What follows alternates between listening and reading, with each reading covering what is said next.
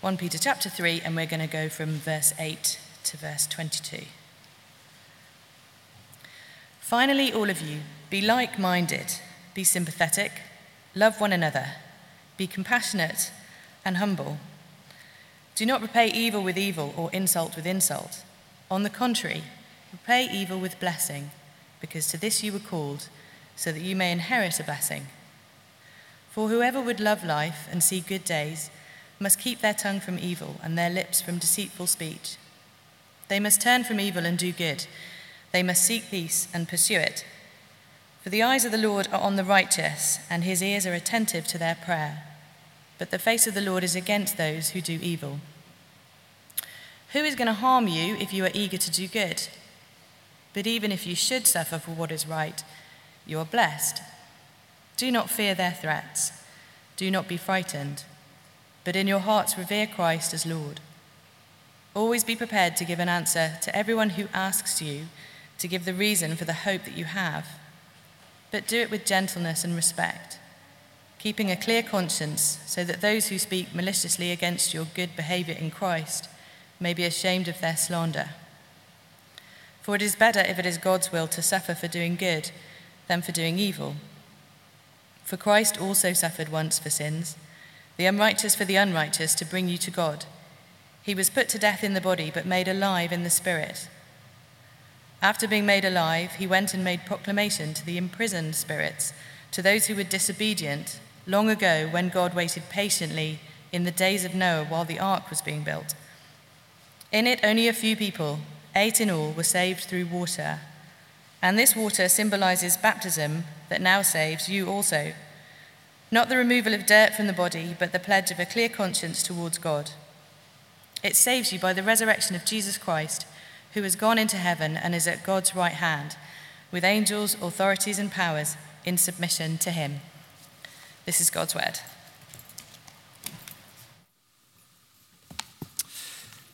Carrie, thank you. Let's pray. Let's pray as we look at this together.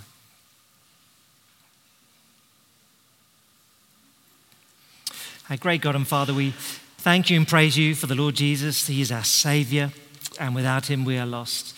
He is our example, and in looking to him, we know how we ought to behave. And so, Father, for those of us who are Christians this morning, would we look to him? Would we have confidence that your eyes are upon your people? Would we trust you and therefore live with confidence, live with gentleness and grace, we pray in Jesus' name. Amen. So the email comes through at some point this week from your boss. Tomorrow at 5, we'll all gather here to celebrate Trans Visibility Day. And you think, oh, what do I do? Or tomorrow lunchtime, everyone, we want the whole office to gather to have a lunch in celebration of Pride Month. And what are you going to do? Well, I imagine people have various or varying opinions. Some would think, well, look, it's a work thing, it's a work social. Most people don't care why we're getting together, we're just getting together. And people enjoy having a drink together, and that's all it is. Some may well think that. Others as Christians might think, I just can't do that. I can't go to that. I think I'm celebrating stuff that goes against my beliefs. I'm not going to do that. And as long as you sort of graciously explain yourself, I mean, that's okay. You're legally protected. There's no one Christian response here, but I think you have to know what your response will be if you're a Christian. You have to know that. And as we come to our last in this little block, and we turn to 1 Peter 3, I think we'll be encouraged. As Christians, we're not to be a society of the fearful. Even as culture goes in directions that may be very different to the Bible, we're not to be a society of the fearful, but a community of those who are forgiven and forgiving. Don't be afraid. Don't live fearful lives, Peter would say to us. Now, we have spent the last month then thinking topically about the issues of sexuality and identity. We looked at first week, what is your authority? Secondly, what is the purpose of marriage? Last week, what defines you? This week, broadly, how do we respond as Christians? So this is not our normal habit of working our way through books of the Bible and expounding them text by text, but we're just thinking topically. So I won't go through every detail or verse of 1 Peter 3 this morning. But how do we respond? How do Christians respond in the current culture? Well, the first thing I think I want to say is that there isn't a current culture. So on these issues of sexuality and gender, the broader culture is split, confused. I think there's both fear and bewilderment in the wider culture, as well as perhaps hostility to some things that Christians hold. But there's both there. I mean, did you see last Sunday afternoon? We have it. Last Sunday afternoon, a group gathered in Manchester at the Emmeline Pankhurst statue in the centre. A group was called Standing for Women. They wanted to say, look, we're with Emmeline Pankhurst. We feel that as women, we're being eroded. Women's rights are being taken backwards by a sort of hyper-political trans movement. But they were met with these. But if you can see them, there's a whole number of trans activists. They were all men, dressed in black balaclavas, masks, surrounded the statue of Emmeline Pankhurst. I mean, pretty intimidating, actually, and assaulted one of the women who was there to speak. And as ever, you probably can't read it, but the constantly brave J.K. Rowling, with a little bit of sarcasm, said, I never expected the right side of history to include so many people in masks intimidating and assaulting women. Did you? That's the right side of history to be on, is it? You dress up like that and you assault women publicly. So and lots of people, I'm a bit nervous about what's going on. A bit nervous about what I'm allowed to say and not allowed to say. That's just in culture generally. There's that anxiety there. But there is also, I think, sometimes cultural outrage at what Christians hold, what the Bible would teach. So here's one man I've been impressed with in the last year or so. He's Finnish, Dr. Johanna Pohjola. I may have got that pronunciation a little wrong, but he's a bishop in Finland who has been charged with the Finnish government of incitement to hatred against LGBT plus people because of a book he published. It was years ago, actually. It was published in 2004, but all of a sudden someone said, look at this, published years ago. It's outrageous. And basically just teaches what the Bible teaches, without rancor, without anger, just politely. This was 2004, he published it, right? Before these issues were right at the top of everyone's agenda. But he's been being prosecuted at the moment. He's certainly been charged by the government. He'll probably be okay, in the sense opinion polls in Finland think this is madness. Leave the bloke alone. Lots of us agree with him and his anxieties. But no one wants to be charged by the government. His main lament is that the national church in Finland has said nothing and left him hung out to dry.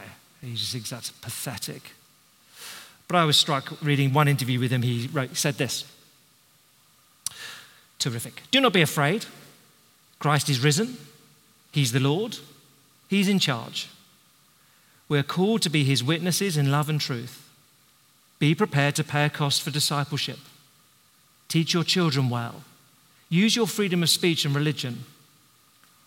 Watch out for self-censorship and adapting yourself to lies in small things. That's helpful. I mean, brave, but helpful, isn't it? Do recognize the freedom of speech, the freedom of religion that we have in Finland, similar to the UK. Don't self-censor. Don't do that. Don't just adapt to the culture. Don't be squeezed into the mold of the world when you don't have to be. But it's tempting. He knows. Don't be afraid. How are we going to respond in a culture which is both bewildered and at times hostile to Christian truth? Don't be afraid. But these three things from 1 Peter 3. Love your fellow believers, bless those who insult you, and suffer like Jesus for doing good. Okay, those three. Love your fellow believers, bless those who insult you, suffer like Jesus for doing good. First then, love your fellow believers. In the flow of the book, Peter has been talking about how Christians should live. He's been doing that certainly very clearly since chapter 2, verse 11. Dear friends, I urge you as foreigners and exiles, or aliens and strangers, to live in a certain way. So he comes in chapter 3, verse 8. Okay, church, family, Christians. Verse 8. Finally, all of you, be, a number of things, like-minded, sympathetic, love one another, be compassionate, and be humble. Like-minded, not agree on everything. Well, I vote Green, she votes Tory. How on earth can we ever agree? Not that. If you hear on Thursday night, when we interviewed Sergei, who runs the Slavic-speaking fellowship of Ukrainians and Lithuanians and Moldovans and Russians. How do you do politics? We just don't talk about it. We just talk about Jesus because he unites us. And politics, we all go crazy at one another, so we just don't talk about that. Jesus is more important than politics. We know that. Okay, that's what Paul is talking about. Be like-minded in that sense. Jesus first, everything else second. But then there's other four in verse 8. Care for one another. Sympathy, love, compassion, humble. Take time to understand one another. What we're thinking about this month. Take time to understand the cost that some pay in this arena. It's helpful, the last prayer meeting at the beginning of the month, if you were here, Phoebe and Lucy standing up and talking about their experience of, being asked as school teachers to teach things they didn't agree with and how they responded sensibly, wisely. But understand one another. Understand what it means for those who are like Andrew, we saw on the screen, same-sex attracted, suffer gender dysphoria, those raised by same-sex parents.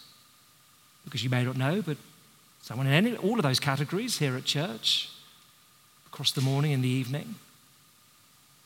What's it like for you? It was interesting, it was Andrew's testimony, if you hear when that played. Oh, my best friend said, I don't know what to do. I don't know how to help you, but I'm going to find out. That's what Paul is asking for. I think these things in chapter 3, verse 8, love one another, be compassionate, be humble, they've got to be practical too. I think it means if the unlikely case that Johanna Poyala is charged, loses his job because of being charged by the government, then people rally around him, look after his family, house him. I think it means if anyone here lost their hands at a crazy, overzealous boss, HR department, who went for them, well, we'd rally financially to help. It's unlikely to happen. Mostly legislation is sensible and wise, but it's got to have some practical teeth to it. Love your fellow believers. That's the first thing. Secondly, how do we respond? Bless those who insult you. Verses 9 to 12. Bless those who insult you. Verse 9. Do not repay evil with evil or insult with insults. On the contrary, repay evil with blessing, because to this you were called. This is what Christians are called to do. To be like Jesus, who could say as he died on the cross, Father, forgive them, they know not what they're doing.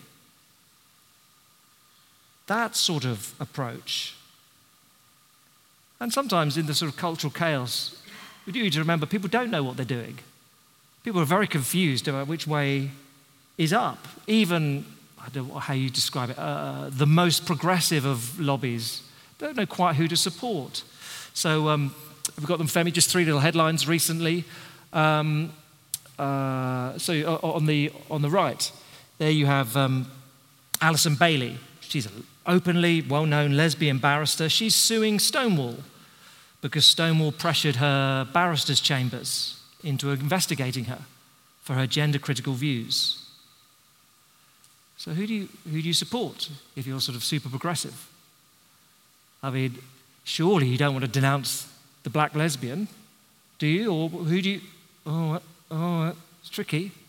Who's right and who's... Culture doesn't know who to support. Stonewall has lost a number of its founding members because, and they've gone to form a new thing, the LGB Alliance, because of, again, we can't be ourselves now. You no longer represent us, Stonewall. Or the bottom in the middle there, the Lesbian Rights Alliance is claiming that Stonewall is negating lesbians because they now, Stonewall, recognize male-bodied people with penises can be lesbians. I don't mean to be overly graphic in the language. It's just chaos, isn't it? Isn't that chaos? Absolute chaos. The wider culture, I mean, be patient. Don't get angry. Don't respond all the time with anger because they don't know what they're doing. They're absolutely bewildered by what's taking place. Look, I only give that list to illustrate the confusion currently in our world. But Christians, we're told, we're to repay any insult with blessing, confident of God's word. And so verses 10 to 12, it's a long quote from Psalm 34. But at the time, Paul is living amongst the pagan Philistines. They want to kill him. And this is his response. What are believers to do, verse 10? Well, whoever would love life and see good days is meant to do this. Keep their tongues from evil, their lips from deceitful speech. They must turn from evil, do good. They must seek peace, pursue it. Why? Verse 12, for the eyes of the Lord are on the righteous, and his ears are attentive to their prayer. It's what God wants. In the chaos and confusion of a culture, which may be hostile, may be angry with Christian beliefs, to respond with kindness, to respond with blessing. You can only do it if you know verse 12, that the eyes of the Lord are on the righteous. You have to know that. God sees. But if you do know that, let's not be a society of fearful people, but a community of those who are forgiven and can forgive. That's what you're called to, says Peter. Love your fellow believers. Secondly, bless those who insult you. Third, last thing, how do we respond in a culture? Suffer like Jesus for doing good. Verse 13, what we got here is really an attitude and an action. Verse 13. Who is going to harm you if you're eager to do good? Well, most of the time you don't get harmed if you're eager to do good, but you might. And what do you do if you are vilified, criticized for politely doing good? Well, it seems to me there's an attitude and an action to take. The attitude is this. Even verse 14, even if you should suffer for what is right, you're blessed. Do not fear their threats. Do not be frightened. Or as the footnote would put it, do not fear what they fear. So there's the attitude. Don't fear. Don't fear. And you know as well as I do, so much of the current political discourse is driven by fear. Oh, best not say that. So many companies have progressive policies, not because they want to take a moral stand, but they're just, how will this play with our customers? Who do we support Stonewall or the LGB Alliance? I mean, which is going to make us more money? Fear of losing customers. Fear of reputational damage. So much of the dialogue, the discourse, is driven by that. I think when it comes to Christianity, the number of people who really insult Christians on this issue is pretty small, but they're vocal. They use aggressive language. And so it's quite easy to be cowed by someone shouting loudly. But Peter would say, don't fear their threats, or don't fear what they fear. Don't fear what the world fears, which is what? Lost income, public contempt. Don't fear those things, but revere. Don't fear, revere. Verse 15, in your hearts, revere Christ as Lord. His opinion matters more because of who he is, and it lasts. So to put it in blunt terms, I you may or may not wonder, but I do care very much what people in this room think of me. However, there's variety. If you'll forgive me for saying so, if you've just walked in today and I've never met you before, I don't really mind too much. I mean, it'd be nice if you're nice to me rather than assault me afterwards, but I've never met you. And people I've known for years, I care much more what they think about me. People whose lives we've shared for 20 years, I care very deeply. I mean, I hope none of you are offended when I tell you I care more about my wife's opinion than anyone else in this room. Because, well, she has to live with me. Because I cherish her and I cherish her views. And she knows me and she sees. And she can make my life quite uncomfortable if it all goes terribly wrong. But of course that's true. There's variety. Jesus' opinion, that lasts into eternity. He cares for you and knows you more deeply than anyone else. He can reward in eternity too. Care about his view. Don't fear what the world fears. Fear him. And it lasts. It's very obvious, isn't it, that today's heroes are tomorrow's villains. I mean, it can happen quite quickly now, can't it? Fated celebrities, media moguls, all of a sudden the villains, the sort of Harvey Weinsteins, Kevin Spaceys, Will Smiths, I don't know, go from being fated to loathed. Statues of the great and the good across London. They're now the wicked and the vilified. Let's get rid of them all. The opinions of our culture, they ebb and flow. Chasing the approval of this world is a short-term fix, and it rarely works. We know that. Chasing the approval of this world is just a short-term thing. It never works. The opinion of Jesus lasts into eternity. That's the attitude, don't fear, revere. And then the action is also there in verse 15. Always be prepared to give an answer to everyone who asks you to give the reason for the hope you have. But do this with gentleness and respect. The hope you have, someone says, you think differently. Why? And in this context of gender and sexuality, what are you to say at that point? Respond, says Peter, with gentleness and respect. Literally, the word respect is fear, revere. It's the same word. So I think in this context, probably means respond with gentleness to the person and do so with fear or reverence of the Lord, as he's just said. And you've got to hold those two together. When someone, even if they're aggressively, what do you think about transgender issues? What do you think? You bigoted Christian, what do you think about it? With gentleness, but reverence for the Lord. Both of those. That's the way to do it, according to Peter.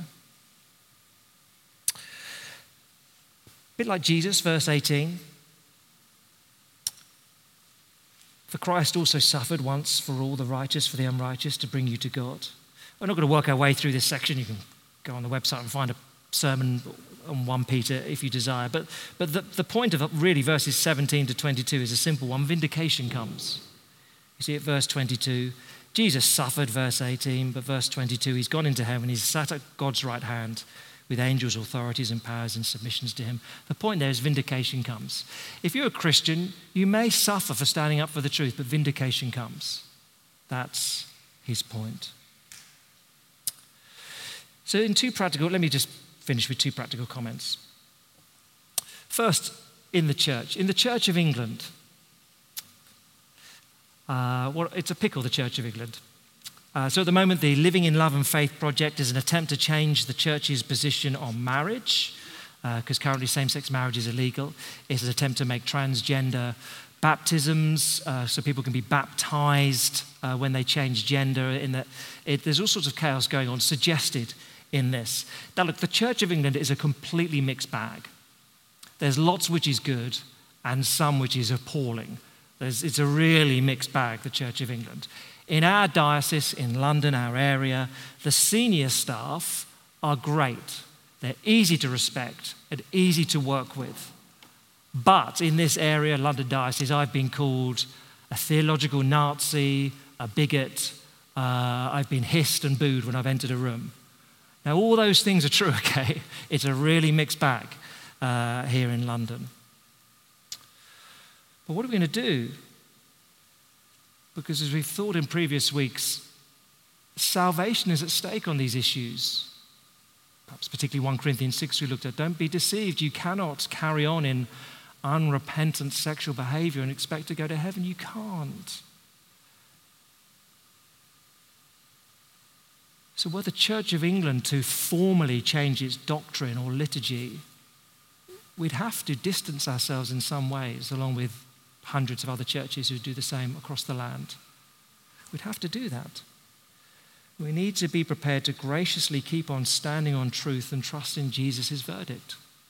Got to do that. That's in the church. But in the wider society, when it's in chaos really about issues of gendered sexuality, identity, what do? I mean, the world there's mixed, isn't it? Absolute confusion. Who do we support? And at times, anger directed at Christians. What do? Well, respond with gentleness, explain the hope you have with gentleness and reverence for the Lord. One of the best examples I've ever seen of this was a few years ago. We interviewed him here at church. Simon Ward, he was in the fashion industry. He ran London Fashion Week for years and years, Simon. He's a terrific man, full-on Christian, but also, the sort of man who somehow in his late 50s could get away with skin-tight leather trousers and, just because he could, because he's sort of that sort of character. But I remember asking him here, so Simon, you're prominently a Christian in the fashion industry. You're the face of London Fashion Week.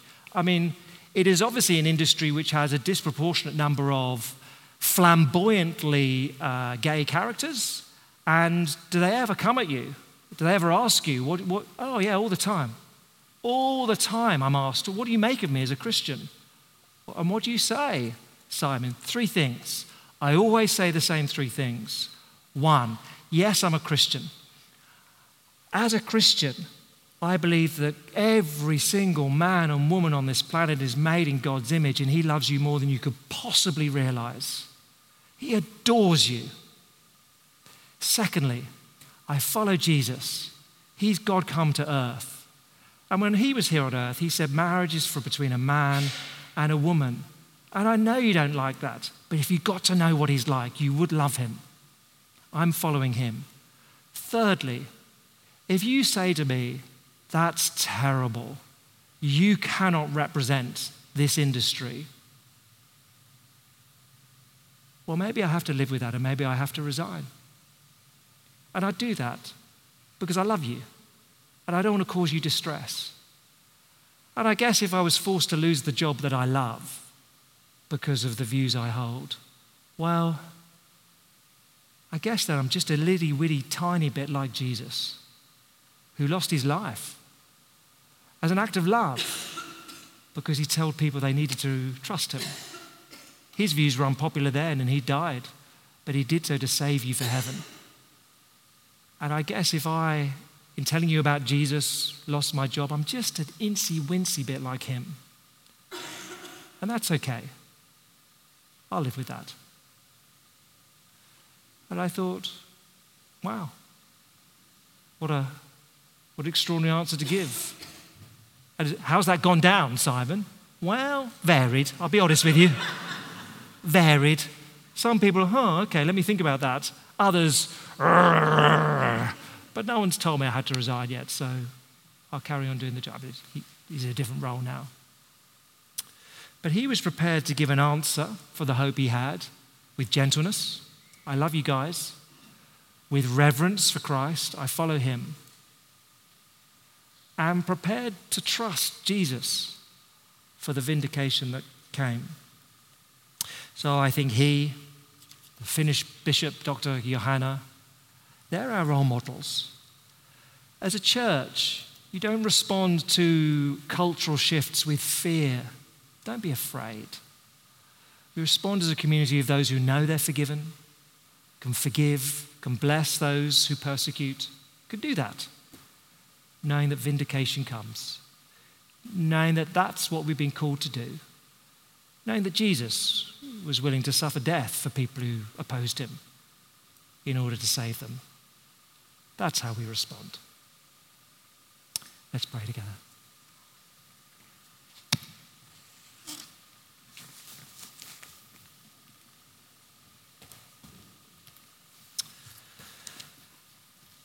Great God and Father, we've thought over the last few weeks and once again today of sensitive issues, painful issues for some. Father, forgive me if anything I've said has been clumsy,